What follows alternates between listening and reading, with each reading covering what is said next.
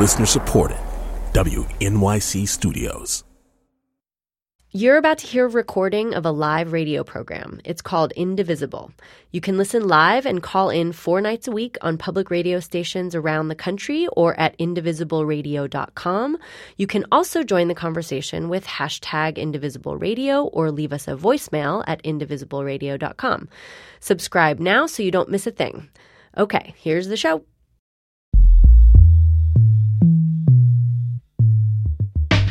This is Indivisible, public radio's national conversation about America in a time of change.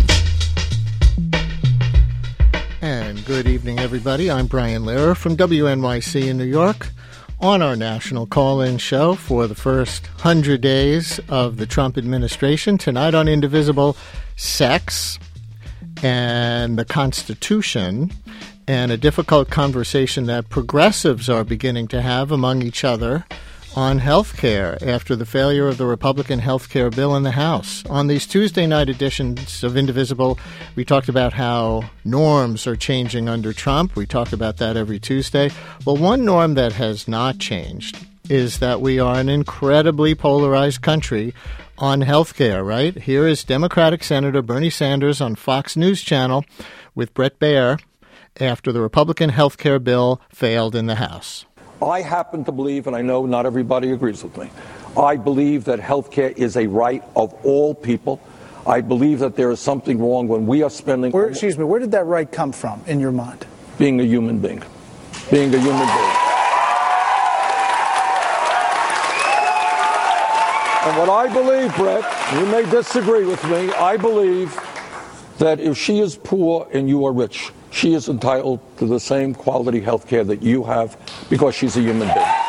That was actually Bernie Sanders with Bret Baier in 2015, but you get the idea. Health care is a right. Is it? Not according to Republican Senator Mike Lee. Insofar as he's talking about a federal right, rights are things the government can't do to you. Rights are not something that the government must do for you or provide for you. Interesting. And the repeal and replace Obamacare bill failed, as you know, because even within the Republican Party, the more centrist wing and more conservative Freedom Caucus wing couldn't form a coalition. But that failure is seeming to come with new opportunities now. President Trump is signaling an interest in finding a fix for rising health care costs that some Democrats can sign on to, leaving the Republicans in the Freedom Caucus behind on the far right. Here is Chief of Staff Reince Priebus on Fox News Sunday. At the end of the day, I believe that it's time for the party to start governing, and I think that's important. I also think, though, that Democrats can come to the table as well. And if you look at what the president said in the Oval just after that comment, he said, perhaps it's time for us to start talking to some moderate Democrats as well and come up with, a bipartisan solution. And look who's speaking Reince Priebus's language. It's Democratic Senate Leader Chuck Schumer right on the Senate floor. Now, I know many of my colleagues on the other side of the aisle do care deeply about fixing the nation's health care problems. And we're ready to do that with them in a bipartisan way. But, of course, repeal must be taken off the table, and the president must stop hurting citizens by undermining the Affordable Care Act. Not so fast, Chuck Schumer, to something too market-oriented. Again, Bernie Sanders. Ideally, where we should be going is to join the rest of the industrialized world and guarantee health care to all people as a right. And that's why I'm going to introduce a Medicare for All single-payer program. Short term, this is what we could do. That was Bernie Sanders after the House bill failed on CNN on Sunday. So are we at a moment of complete fracturing on both sides of the aisle, or a unique opportunity for the stale old gridlock to break and surprising new coalitions to form? By the way, remember when candidate Donald Trump said early in his campaign that he was for single payer? It worked really well in some other countries and could have worked here potentially. So this is a call-in show, folks, and who knows? I'm curious to hear from two groups. Trump voters, you want lower premiums and choice of doctor? Why not single-payer Medicare for all? If you're younger than Medicare age, you know how much choice your parents or your grandparents have. Why have insurance companies at all to funnel you into plans with limited doctor lists? And Democrats, should your party do business with Trump and the more moderate Republicans? If all parties can come up with some kind of bipartisan compromise on health care, call us, Trump voters and Democrats, 844-745-TALK, 844-745-TALK. Trump voters, are you open to single payer, potentially? If you voted for repeal and replace as one of your reasons for being for Trump, and Democrats, if bipartisan compromise, something short of Medicare for all, is now possible, should your party do business with Donald Trump? 844-745-TALK. We'll save some lines for Republicans, some lines for Democrats, 844-745-TALK. And with me while your calls are coming in are two guests, very different, but who both might hold potential for Trump to reach out to. For the last 2 years of the Obama administration, Andy Slavitt ran Medicare, Medicaid, the Children's Health Insurance Program, and the Affordable Care Act exchanges. For 10 years before that, he was with the insurance company United Healthcare. Martha Kuhl is Secretary-Treasurer of the Nurses Union, known as National Nurses United. She was a Bernie Sanders delegate to the Democratic Convention last summer and is an advocate for a single-payer or a Medicare for all health insurance system. Great that you both could join us. Welcome, both of you, to Indivisible. Hi. Hi. Thank you, Brian. Martha Kuhl, you first. For Trump voters who wanted to repeal and replace Obamacare, can you make a case for single-payer? I think I can. I think already 60% of Americans support a single-payer plan. No one wants to give up Medicare, and having a Medicare for all system would address some of the issues that were problems with the ACA. One of the reasons people didn't want it repealed, and it did make some advances, was because it required insurance companies to take patients or individuals with pre-existing conditions. Medicare for All does that. It covered people up till 26. Medicare for All would do that. And studies show that a Medicare for All plan could deliver quality care at much lower costs in our current system, and that is one of the number one concerns that people have, is the rising costs of health care.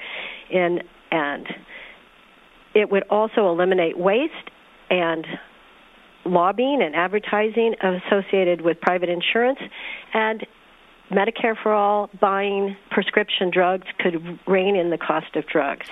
I think there's much in that even Trump promised, as you said. He said on the campaign trail he wanted to lower costs. He wanted everyone covered. He thought that drug prices should be reined in. I think a Trump supporter could support Medicare for All.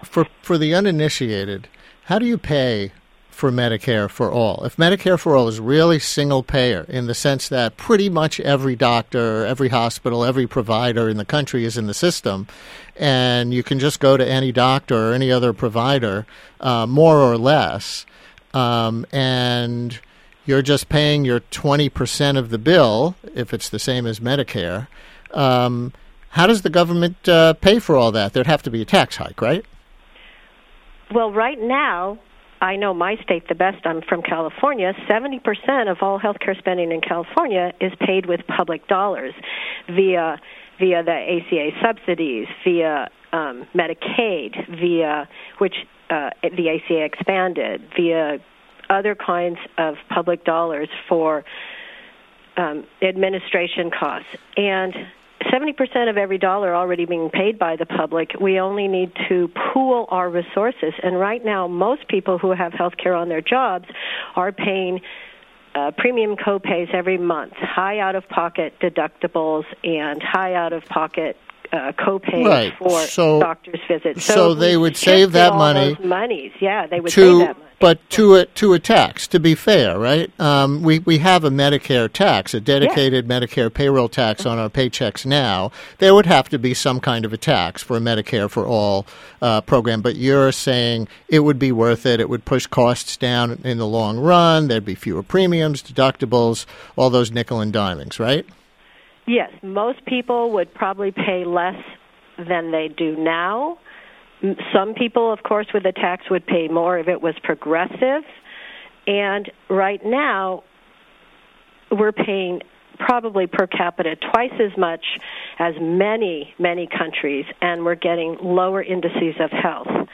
There's higher infant mortality. We live shorter lives. We have more diabetes.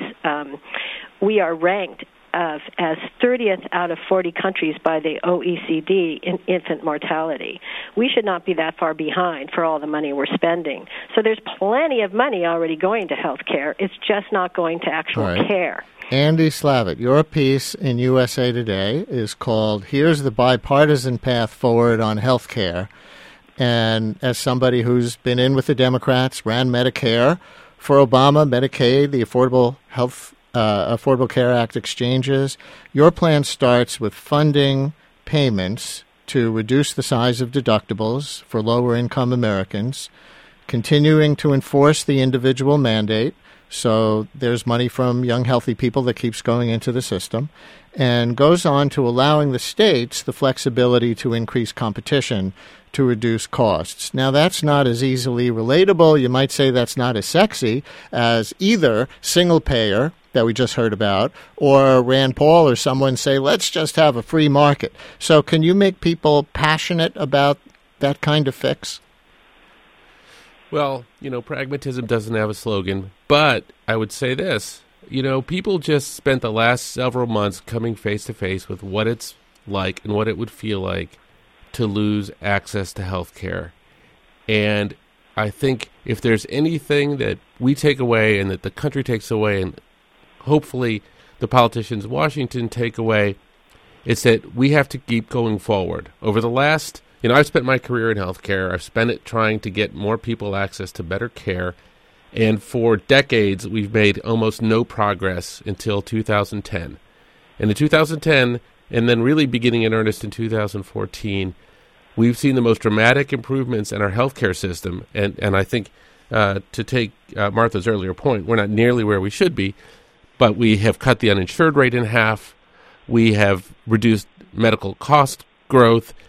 We are on a right track, and we need to keep going forward. And I think the American people said that we have to keep going forward and we have to keep making progress. So there's improvement opportunities. And I think the most interesting thing of all right now is I think the American public is tired of having either the Democrats or the Republicans own the plan for health care. I think people are tired of having one party driving things and the other party pointing fingers, and it's too complicated. So what I laid out is something that's simple. Let's build some trust. Let's do some simple things that demonstrate to the American people that we have their backs and that we're going to continue to move positively in healthcare. When Chuck Schumer and Reince Priebus both make noises about compromise, like we heard in those clips from the last few days, do you think that's the kind of thing, your plan is the kind of thing they have in mind? Do you know? Well, look, I think in the first step, the burden is almost entirely 100% on Trump and the Trump administration. And the reason I say this is because as of even today, there were noises coming out of Congress saying that they want to revive the repeal of the ACA. And I think the first thing that is important for Trump to do is to send a message to say, you know what, we've tried that. It's a disaster. It's not what people want. It polls at 17%. We're going to move forward in a more bipartisan direction. The second thing he has to do is within his power, he doesn't need Congress for this, there are two decisions that if he makes will make the difference between a 30% higher premiums that people have to pay or lower. And how he makes those decisions will determine whether or not he is aiming to blow up the ACA in order to have some sort of grand negotiating strategy, or whether he really is on the side of the American people and he is really going to do things to move costs down. All right, let's have some of this conversation among Democrats first, and we're going to put two callers on the line at the same time, and they're both named Sarah. So we have Sarah in Louisville, and we have Sarah in Pittsburgh, two Democrats, I think, coming from two slightly different places. Sarah in Pittsburgh, you there? Yes. Hi there. Sarah in Louisville, you there? I am. Thank you. Sarah in Louisville, go. Okay. So I am diabetic, type 1, healthcare has been a challenge, I guess, to say the least, since I graduated from college. I would say that Democrats and Republicans are definitely going to have to work together on this one. From my point of view, and obviously we all use health care from about the time we're born until the time we die. There needs to be an understanding of the costs and the impact on quality of life. And in order for that to happen, there will need to be a conversation across party lines and a trust that is built between the people and the government, that the government wants to take care of the people. Sarah in Pittsburgh, what are you thinking? Well, the first thing I want to say is that I absolutely don't think that the Democrats should compromise with the Republicans, because I think that they're philosophically opposed to Medicare for all, and that's what I believe is what we should do. And secondly, I just want to add that I am a physician, and I have I have practiced in the United States, and I've practiced in Australia, which has Medicare for all. And I've been a patient here in the U.S. and a patient in Australia. And I can say without reservation that Medicare for all works, and it's better for doctors and patients. And I just don't think that the Republicans believe in that. I don't think they want to cover people. I think they are primarily interested in health care as a business.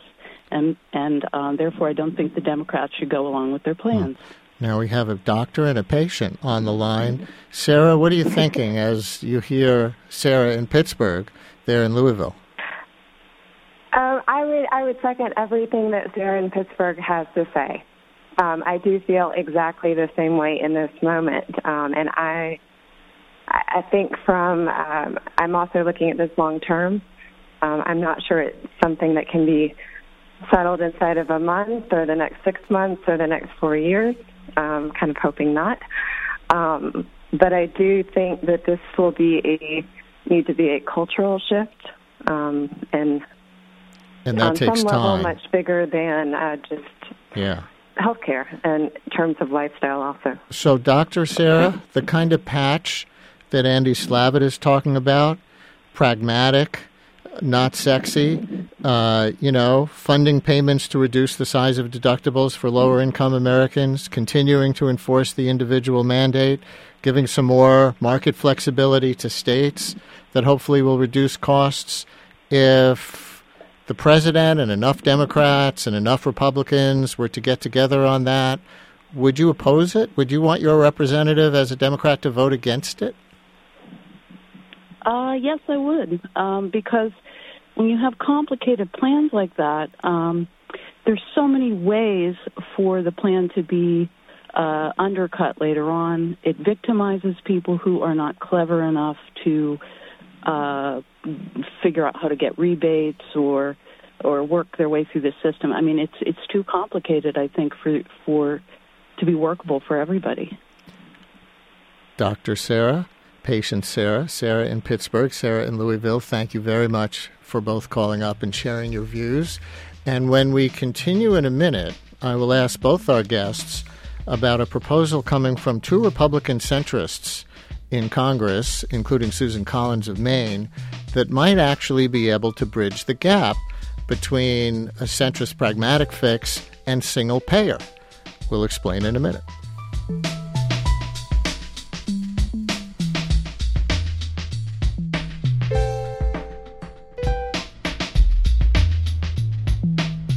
Indivisible is supported by Blue Apron, delivering gourmet recipes, pre-selected portions, and fresh ingredients to customers' doors. More at blueapron.com/indivisible.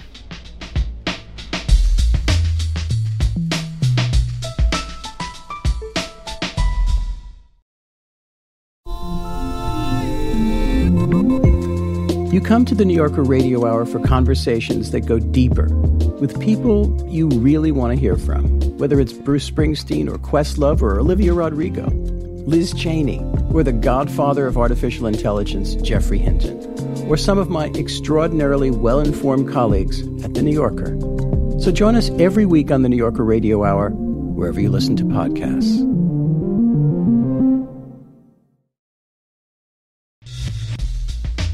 This is Indivisible. The number to call is 844-745-TALK. That's 844-745-8255. As far as single payer, it works in Canada. It works incredibly well in Scotland. It could have worked in a different age, which is the age you're talking about here. What I'd like to see is a private system without the artificial lines around every state. All right, Donald Trump. There's that Donald Trump clip that we couldn't find before, and it was from August 2015. So he had already announced his candidacy, and he was saying nice things about single-payer health insurance, at least in other countries. I'm Brian Lehrer from WNYC in New York on our national call-in show for the first 100 days of the Trump administration, Indivisible. And on these Tuesday night editions of Indivisible, we talk about how norms are changing under Trump. Right now we're talking about healthcare norms all scrambled after the failure of the House bill the other day with two great guests, Andy Slavitt, who for the last 2 years of the Obama administration ran Medicare, Medicaid, the Children's Health Insurance Program, and the Affordable Care Act exchanges. For 10 years before that, he was with the insurance company United Healthcare. And Martha Kuhl, Secretary-Treasurer of the Nurses Union, known as National Nurses United. She was a Bernie Sanders delegate to the Democratic Convention last summer and is an advocate for a single-payer or Medicare for all health insurance system. I wonder if the gap between you two, single-payer versus bipartisan compromise, might be bridged by a Susan Collins of Maine, Bill Cassidy of Louisiana Republican bill that aims for bipartisanship in the Senate that, as I understand it, would give states federal support, meaning money, to enact the healthcare system of their choice, either a very market-oriented plan, some states might go for that, an Obama care type plan, that's the centrist plan in this model, or even a single payer type plan if a particular state wanted to do that. Martha, are you familiar with this bill, and what do you think of that model? Well, one of the ways that Medicare for All actually would rein in costs is that everybody would be in the same insurance pool, and there wouldn't be a lot of different insurance options out there in terms of purchasing different plans, different networks, different services, different administrative costs, different advertising, etc. And so it would probably not work as well to have multiple different systems in every state, and capping the amount of giving a certain amount of money to each state may or may not provide enough funding to actually provide care to patients. And as a nurse, our number one concern, of course, is that people get the health care they need, determined by their providers and not by insurance companies or various plans. But on the other hand, I have to say that in California we have introduced a bill, SB 562, that would, as California is the sixth largest economy in the world, and it could bring single-payer Medicare for all type system to California. And, New York State, which if California would be the sixth largest national economy in the world, New York couldn't be too far behind. New York, I was just reading the other day, is only 4 votes short in the state legislature of state single payer. So, I don't know, Andy Slavitt, maybe we can go state by state under the Susan Collins and Bill Cassidy model. What do you think of that, Bill? Well, let me ask you and your listeners to not start thinking about California, not start thinking about New York, but start thinking about Kansas and start thinking about them today and right now. And here's why. And this is going to get at your question, Brian, in a different way. Mm-hmm. Medicaid expansion is both the most effective way we found to cover people, and it's also, quite frankly, a form of single payer. Yes, the state of Kansas, 2 years ago, Sam Brownback, in order to not have Medicaid expansion in his state, required that both houses, the Senate and the legislature, pass Medicaid expansion, which you would assume would be impossible in one of the most conservative states in the country. Well, guess what? For those who don't know it, the House and then yesterday the Senate both passed Medicaid expansion, and now Governor Brownback is threatening to veto it. And they don't yet have a veto-proof majority, but this would be a direct contradiction of what the people in the state want, of what he himself said, and there's 150,000 people that would get covered, that to Martha's point would have access to all the care they need if people could put pressure on Sam Brownback to pass this legislation. That's interesting, Andy. To sign it. So under the Susan Collins, Bill Cassidy bill, where the federal government would throw some money at states for the kind of health care system that they wanted, maybe you get a Kansas trying a more free market system. Maybe it works in some states because they set it up right. Maybe it fails in Kansas and they go back more toward government intervention. But you get the states as the 50 laboratories being able to do it, being able to have their own policies, and then the states can get subsidized to some degree by federal tax dollars. I don't know. Maybe this is the bipartisan compromise for Congress. What do you think? Well, look, we're living, in case people forgot, we have a Republican presidency, we have a Republican House, we have a Republican Senate. So right now, I think we have... This is a Republican bill. This is a Republican bill. So, we all ought to take stock of the fact that we're probably not going to have single payer before the end of this term. However, there are lots of things we can do, Medicaid expansion being the most important.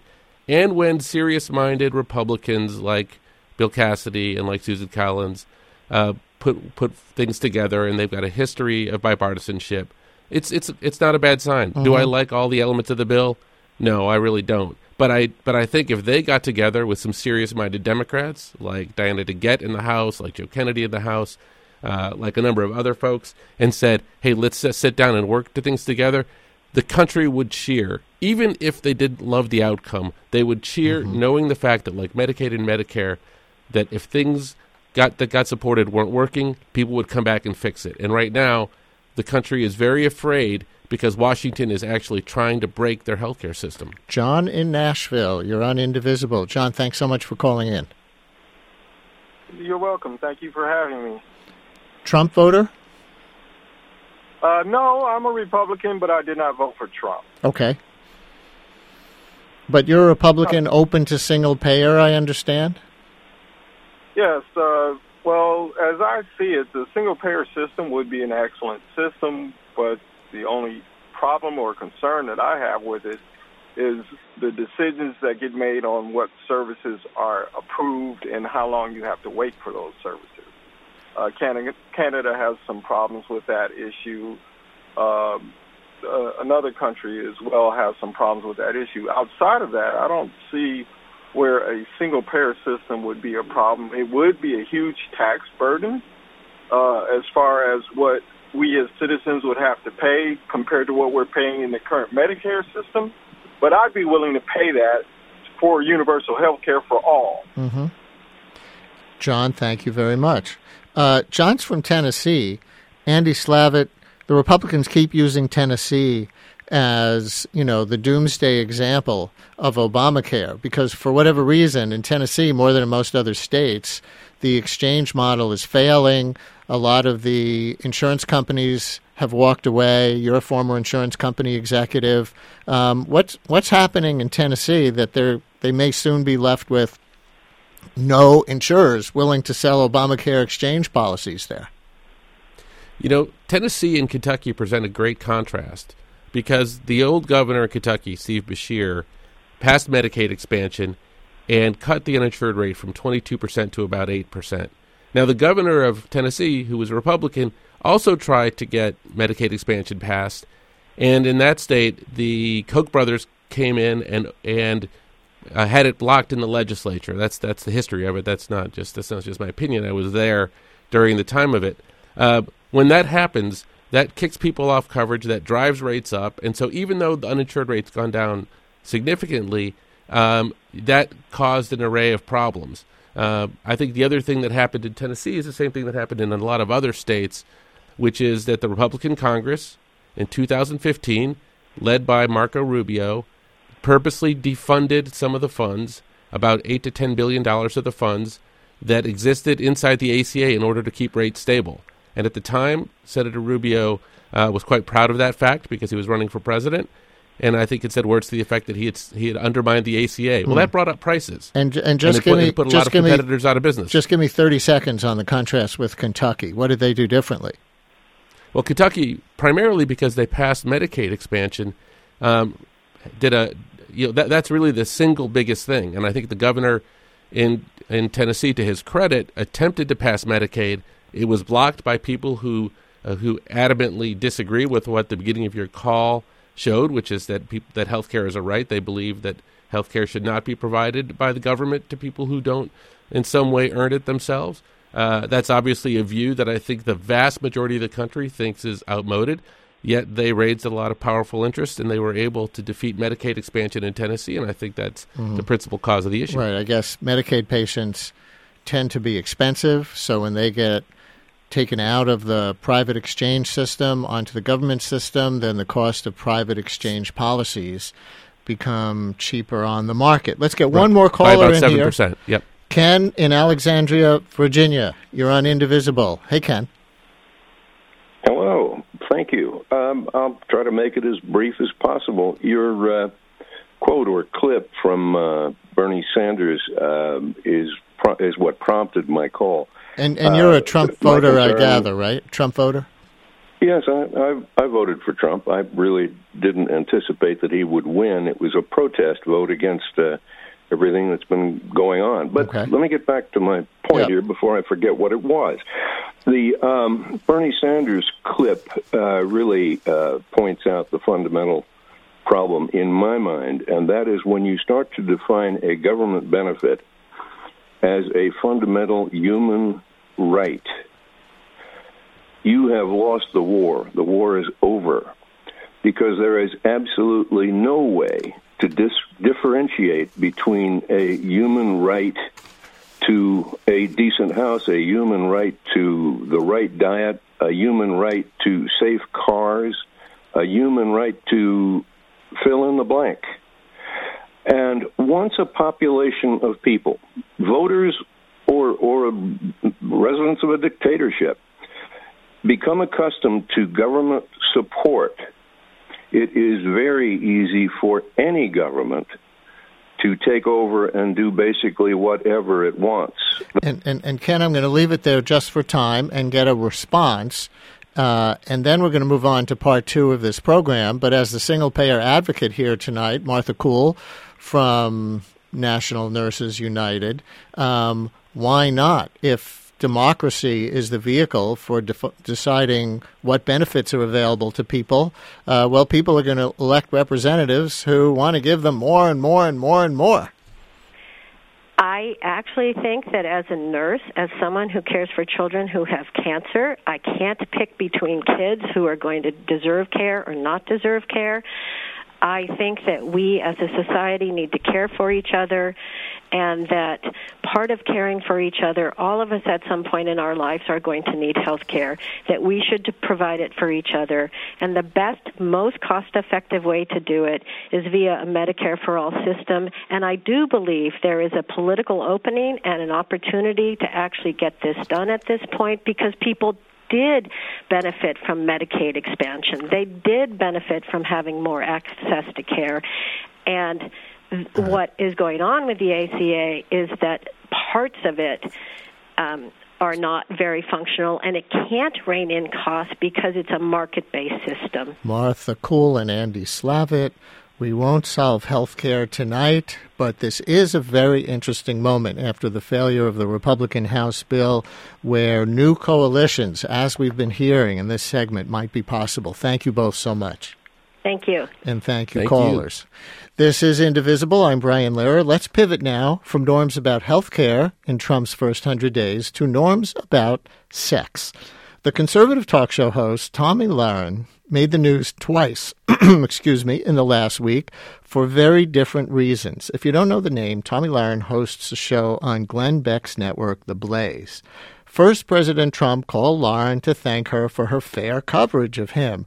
On most issues, let's just say she is not exactly the Washington Post editorial page.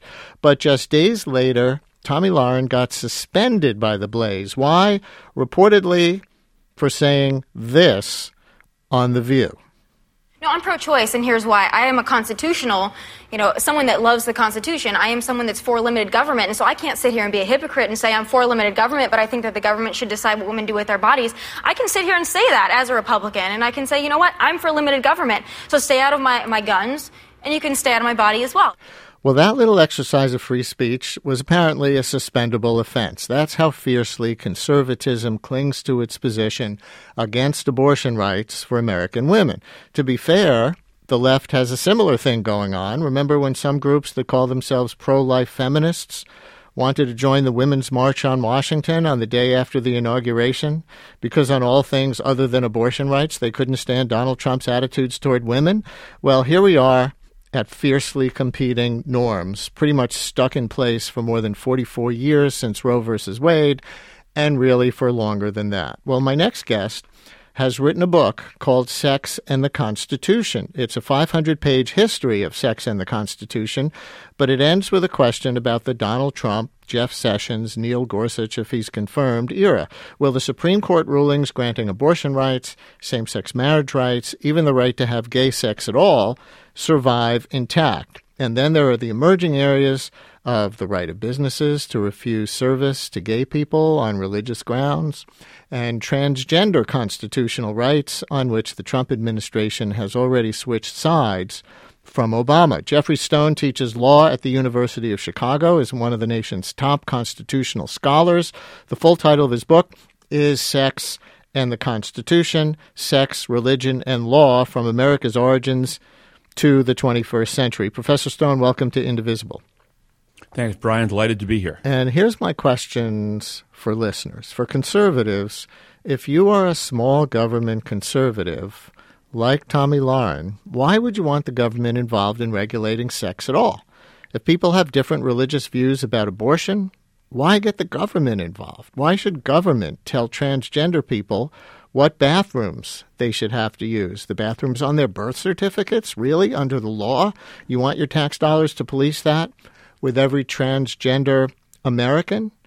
1-844-745-TALK. And for liberals, if a baker objects to making cakes for same-sex weddings because it's against their religion, do you need the government to force them? Is that what you want government to do in the name of civil rights? And strategically, is that the best way to continue to bring traditional Christians to acceptance of same-sex marriage as normal? So we have a question on the line for conservatives. If you're a small government conservative, why do you want the government in people's bedrooms and people's reproductive choices and people's religious choices in that respect, telling people what bathrooms? And for liberals, do you need the Constitution to tell bakers that they have to bake cakes for every kind of wedding that they may object to? Call us, both of you, 844-745-TALK. People in both groups, 844-745-TALK. We'll take your calls and talk to Jeffrey Stone right after this.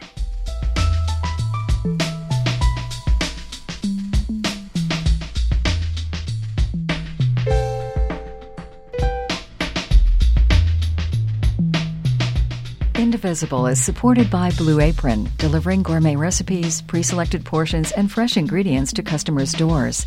More at blueapron.com/indivisible.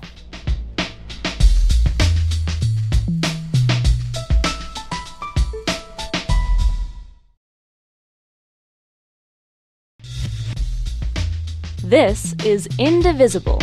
The number to call is 844-745-TALK. That's 844-745-8255.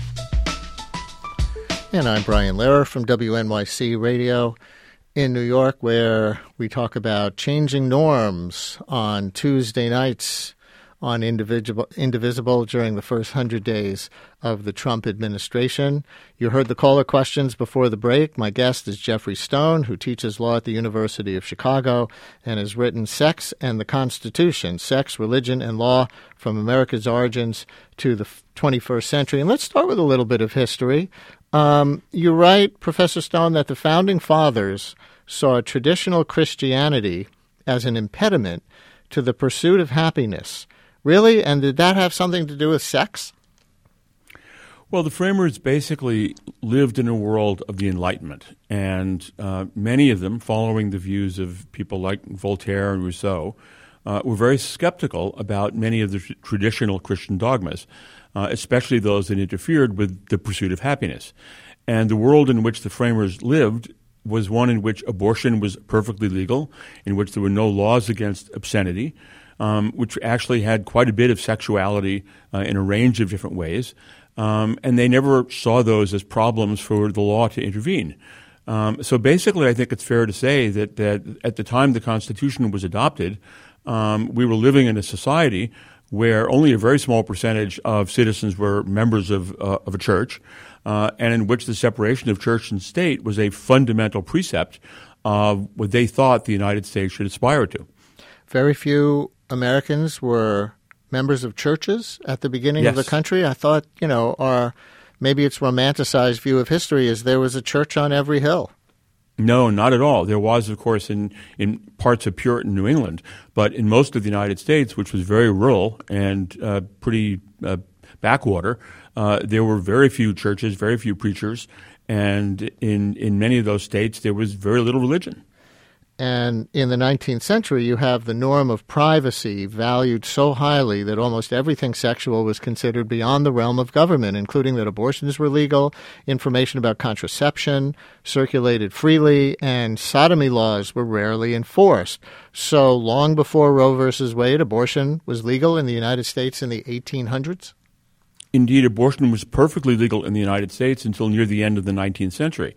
When, as part of the social purity movement, states began legislating against abortion. And by the beginning of the 20th century, every state in the nation had adopted laws prohibiting abortion. But it's important to understand that laws against abortion are not part of the American heritage. They're not part of the world of the framers. They were imposed upon America by very strong religious zealots, and were opposed by most Americans through much of our history. And so what Roe v. Wade did was to really reestablish a long tradition in the United States, in England, and indeed in all of Western civilization, that abortion was not a crime. Even in the Middle Ages, where the church clearly regarded abortion as a serious sin, there were not laws prohibiting abortion. And if people had a different faith or a different view about abortion, they were allowed to exercise that view. So why aren't more conservatives like Tomi Lahren? I'm a conservative, she said. I'm a Republican. I don't want the government telling me what I can do with my guns, and I don't want the government telling me what I can do with my body. Well, part of it is that there has developed a strong religious view about abortion and about the status of the fetus. And certainly for people who sincerely believe that that having an abortion is the moral equivalent of killing a 2-year-old, which in fact very few people actually believe because the law has never treated them equivalently. But nonetheless, who believe they believe that, it's easy to understand why they would be strongly opposed to abortion. And for other conservatives, it's interesting what's happened politically. In the 1960s, more Republicans were pro-abortion than Democrats. And that's because Democrats included a large percentage, most of the Catholics in this country. What Richard Nixon did and then Ronald Reagan built upon was to basically make the Republican Party an anti-abortion party, in part as a way of attracting Catholics and then later evangelicals into the Republican Party. And as that happened, the party itself simply took on the precepts of the moral majority and the Christian right.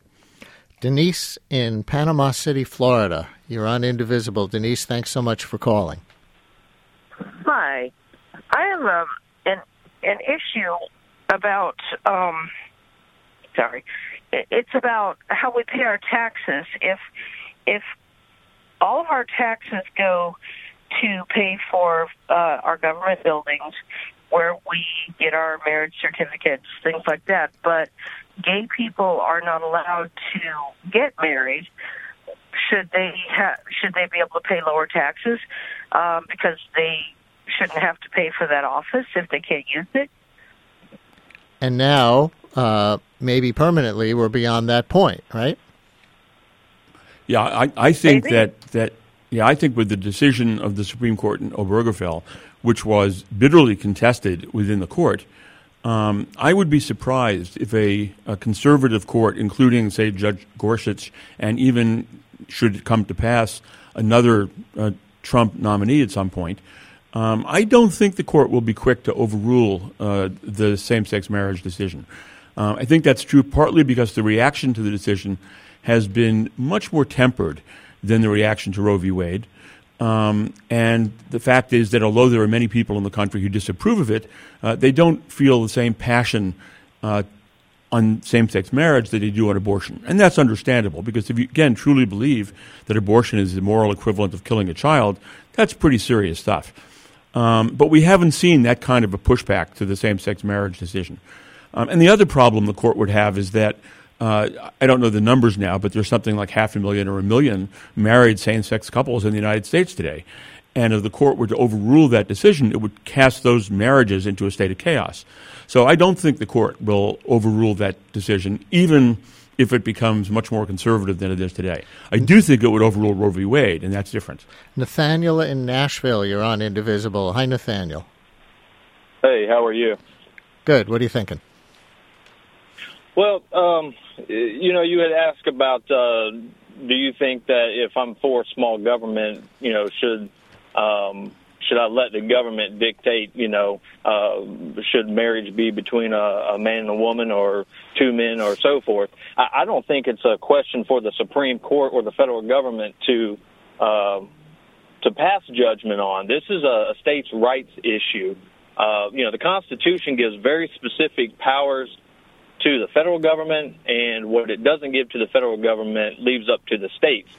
States have always, regulated marriage. They've defined what marriage is, and I think it's up to each individual state. If Massachusetts, California, any of those other ones want to allow gay marriage, then that's fine. The citizens of each state should get a chance to vote on that.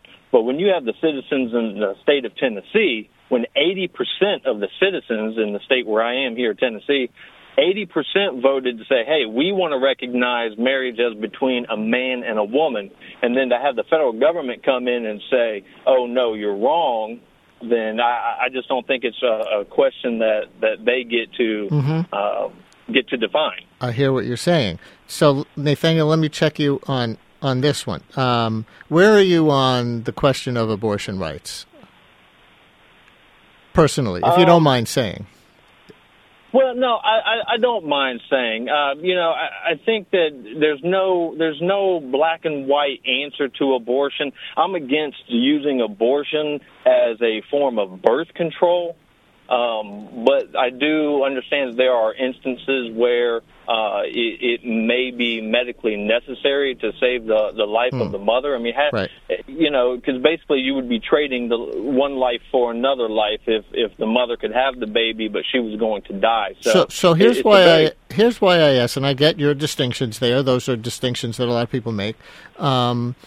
Because you raised the states' rights question, I looked up Jeff Sessions' record as a senator, and he would say the same thing that you just said about how marriage and transgender bathroom rights should be up to states, should not be federal rights. And as a senator, he supported ending Roe versus Wade and leaving abortion rights up to the states, yes, but he also supports a federal ban on certain kinds of abortions he doesn't approve of. No states' rights there if he could get his views enacted into federal law. And he wanted a federal law limiting embryonic stem cell research, not to leave it up to the states' relationships with their medical research institutions. So is states' rights kind of a sham in the area of sex and the Constitution? You know what I mean? Liberals will want the federal government to take their side on everything that they can, and conservatives saying states' rights only go there until they can get the federal government to enact their views as federal law also? No, I mean, I think we should really focus on exactly what powers are given to the federal government. I mean, as far as Jeff Sessions is concerned, if he wants to split hairs and say, okay, states' rights here and maybe federal government there, I mean, those are really questions for him to answer and explain why he is splitting those hairs. Mm-hmm. But for me, I think that really, it's up to the citizens of each state to decide the things that are not specifically, the powers not specifically given to the federal government by the Constitution. Mm-hmm. All right. Sounds like you're consistent, Nathaniel in Nashville. Thank you very much. Same question for you, Jeff Stone. Is there a hypocrisy issue here? There is hypocrisy on these issues. The answer I would give to the question about the Supreme Court and same-sex marriage is that the Constitution guarantees that no state shall deny any person the equal protection of the laws. And the court has long recognized in a variety of cases that marriage is a fundamental right. So laws that provide, for example, that a prisoner is not allowed to marry, the Supreme Court held unconstitutional. Laws that provided that a person who hadn't paid for child support could not remarry were held unconstitutional. And fundamentally, we do in our society rely upon the Supreme Court to check majoritarian abuse when it comes to issues of both equality and fundamental freedoms. And if a state passed a law, for example, that said that no person can have more than 2 children because we're concerned about overpopulation, a lot of conservatives would demand the Supreme Court hold that unconstitutional. And so I think it is the responsibility of the court to enforce these rights. And I think that the decision on same-sex marriage and the decision on abortion were both correct. I understand why they're controversial. But I think they're clearly appropriate understandings of the fundamental rights Americans possess, that being a right of equality and also a fundamental right to marry. Donna in Moorhead, Minnesota. You're on Indivisible. Hi, Donna. Hi. I'm responding to the question about businesses being allowed to not serve gay patrons if they wish, yes, if they consider it going against their religion. And I don't think, when that argument is brought up, I always think of the time when blacks were not served and people could claim it was against their religion. Or when black and white couples, because it was against someone's religion for blacks and whites to marry, then they shouldn't be treated like any other couple. And I do think having more and more religion infused into our government is not a good thing. Separation of church and state is an excellent idea.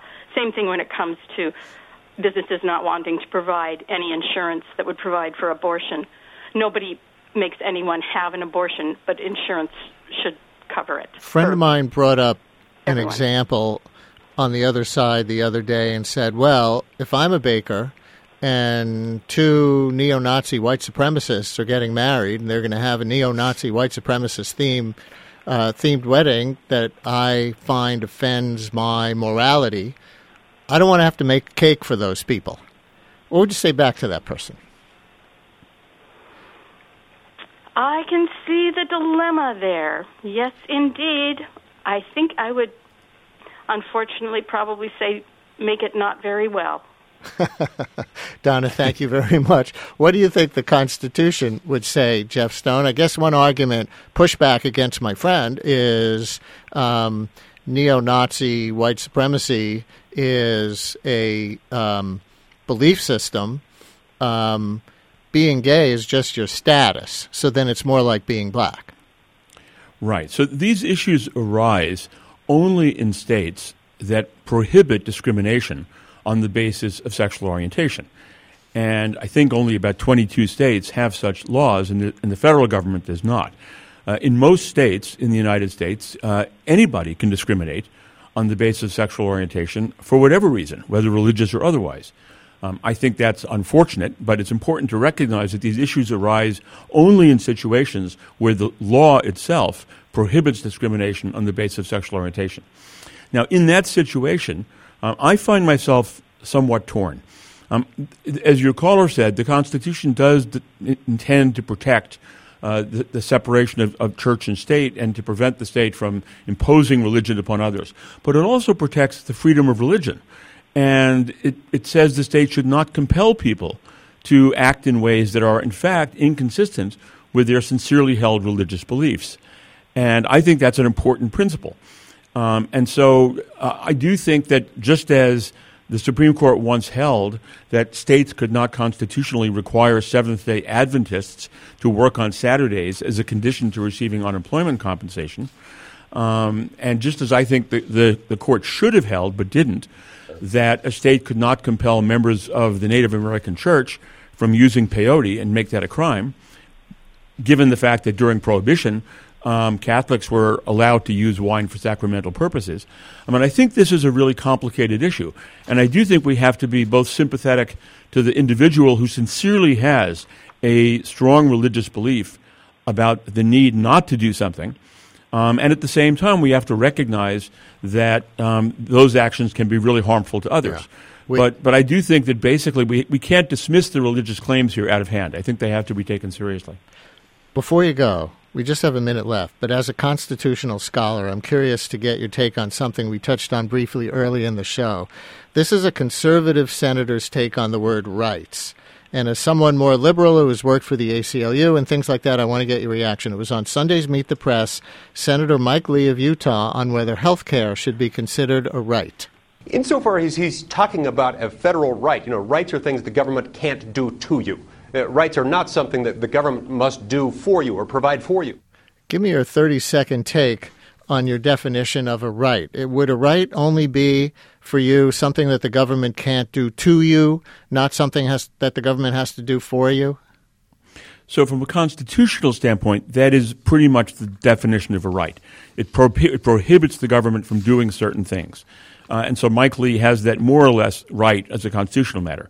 On the other hand, the government by law can create all sorts of rights if it wishes to do so. And there are rights that can be removed by law as well. But Lee's right, I think, in saying that the idea that there's a constitutional right that the government has to do something affirmatively for you is a little bit odd. Jeffrey Stone teaches constitutional law at the University of Chicago and is the author now of Sex and the Constitution, Sex, Religion, and Law from America's Origins to the 21st Century. Thank you so much for joining us on Indivisible. Thanks for having me. Always a pleasure. Tomorrow on Indivisible, our Wednesday night host Charlie Sykes speaks with political analyst and Weekly Standard founder Bill Kristol about what the failed health care bill means for Republicans and what comes next for the GOP. Tomorrow night here on Indivisible, I'm Brian Lehrer. Talk to you next Tuesday. Thanks so much for listening.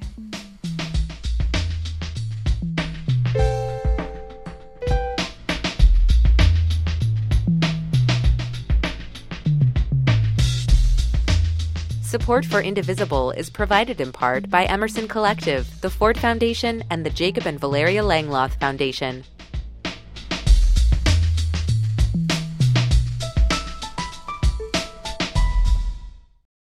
If you like the Indivisible podcast, rate and review it and tell your friends. And thanks for listening.